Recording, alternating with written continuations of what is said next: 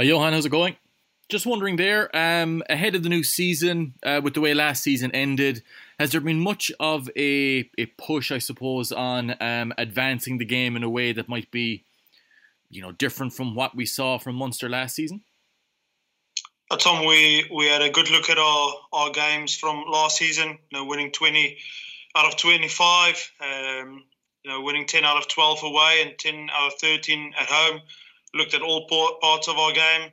We did one or two things differently in the Rainbow Cup, and like every season, looking to advance our game, whether that's attack or defence or kicking game or breakdown or set piece. So we've been working pretty hard in training, doing one or two things last Saturday when Red played Grey, and looking to advance that again on Saturday against Exeter. And last season, I suppose there was I think it was a breakout season for Gavin Coombs.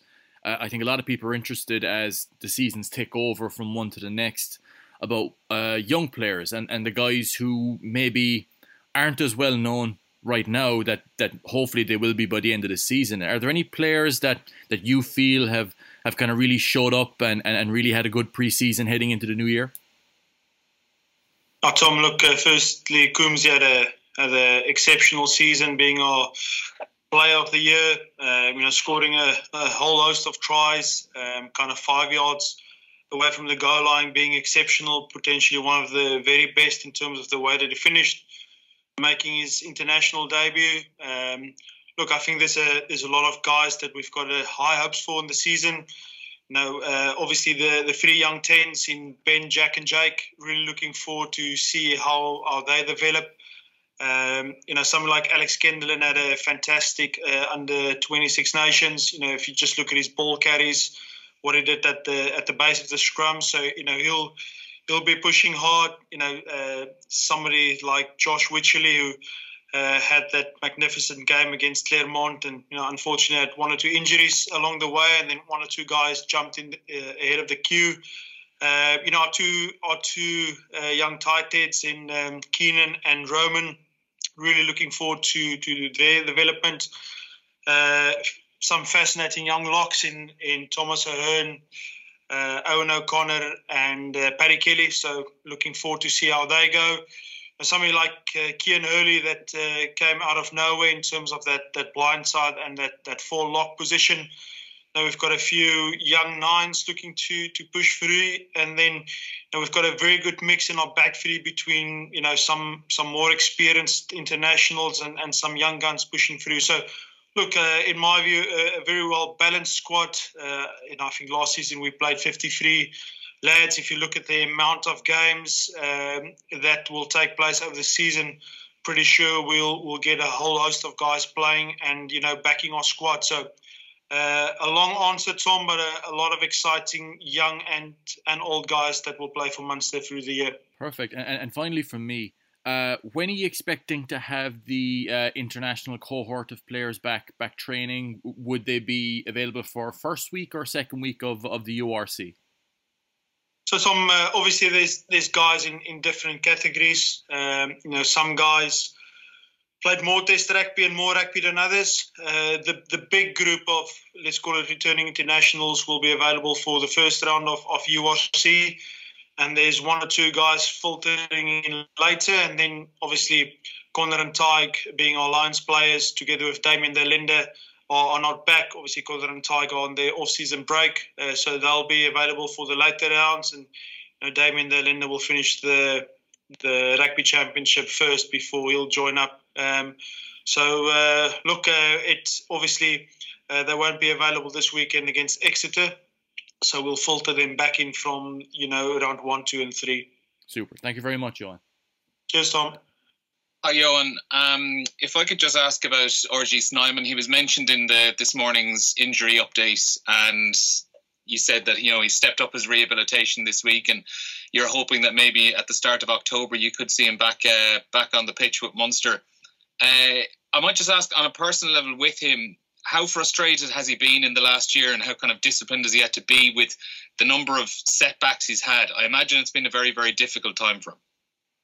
Yeah, look, Neil, first, just on your comment, he'll potentially be available somewhere in October, so it's not necessarily the start of October. So, we've got no pressure on RG. We're also working very closely with the Springboks as well to make sure that, both parties look after him very well. In terms of his personal circumstances, you couldn't write the book about this because that will be a bestseller for what he's been through over the last year. But all credit to RG. He's just, whatever setbacks he's had, he's kept his head down, and he's currently working very hard with our medical and our athletic performance team to get back onto the pitch. He'll start filtering into some sort of small bits of rugby training, and as soon as he's ready, can't wait to let him play his first game of the season for Munster whenever that will be. And if I could just clarify as well, the rehabilitation program he's on at the moment, is that surrounding his knee, or is it to do with the burns he had at the end of the season? So, I wouldn't want to go into too much detail. Similar to Damien, they've gone through that trauma, and his body's recovering there. And obviously, when he went through that process, we couldn't really do anything about his knee that was operated on. So, we'll just keep looking after him and make sure he improves week on week. And when he's ready to go, he'll play for Munster. Okay, thanks, Johan. Cheers, Neil. Johan, how are you doing? It's John here. Good to talk to you again. Just a quick one. I'm just wondering how Simon Zebo has settled in and really what you're hoping for him right from the outset of this season. Zeebs came in on the first day, and it was like he was never away.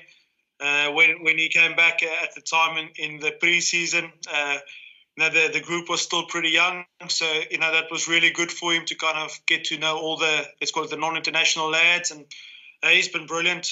Worked really hard in his conditioning. You can also see from a leadership point of view, a back three point of view, the role that he'll play in the team. And, we've got a lot of depth in those positions. So between wing and fullback, he'll play around. And, right from the offset, we said, he's not guaranteed a place in the team, just like every other player. He's going to have to work and perform to get into that starting team. But he's been brilliant. He's one very good with his crack, and he brings good balance to the squad. And on top of it all, if you saw some moments on Saturday when Red played grey, he certainly hasn't lost his magic ball in hand. So again, like a whole host of other lads, really looking forward to see how his season progresses. Over here, how much did you take from last weekend? And obviously you're disappointed to lose the fixture with Bath.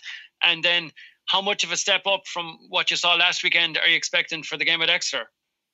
Oh, look, first, Trevor, the one thing that I think all sports teams in the world have become very good at is adapting. So that's just the world we're living in now. So we just made a plan. And like I said on Saturday, what could have been a negative turned it into a very positive experience. What was great to have a whole host of young lads out, somebody like John Ford scoring that try, coming into the team and, giving guys some minutes. In terms of a step up, Exeter away is a massive step up.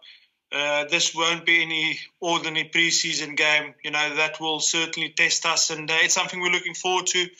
Going to take a big squad down there. It's not so much about the result. Obviously, we'd like to win the game, but we're going to change right throughout that game. So big squad and giving guys certain minutes and testing certain combinations. So in terms of intensity, a massive step up. But, our focus is on the pre-season, and we're treating it like a pre-season week. We'll have a pretty hard week. We're not going to cut back in terms of our training like you would do in a competition week. Then the guys will have 5 days away from the HPC, come back Thursday a week, 2 days of prep, another off weekend, and then we're into the season and starting with the Sharks in the new United Rugby Championship. And how competitive is this championship going to be? Obviously, you can't speak for other teams, but with the South African sides and the calibre of South African sides are in it, are you expecting an extremely competitive championship, even compared to, say, the Pro 14? Not that wasn't competitive, but is this going to be a step up? I believe so, Trevor. It's certainly a different challenge. We've had a bit of a taste of it with the Cheetahs and the Kings. I think the difference now is you play the top 4 South African sides. If you look at our fixtures, we start off with the Sharks that are playing the Currie Cup final against the Bulls this weekend, and then you play the Stormers. And then in the back end of November, December, we go to the Highveld 2 weeks in a row to play the Lions and the Bulls. So what a great challenge that lies ahead. No Irish team have done that before, to go onto the Highveld twice in 2 weekends. So, something great to look forward to. And I'm sure, all the Northern Hemisphere sides will look forward to that. Playing in the winter, flying down, I can certainly tell you, being from Pretoria, going into that heat in the start of December and then coming back, that'll be something we're looking forward to, very much forward to.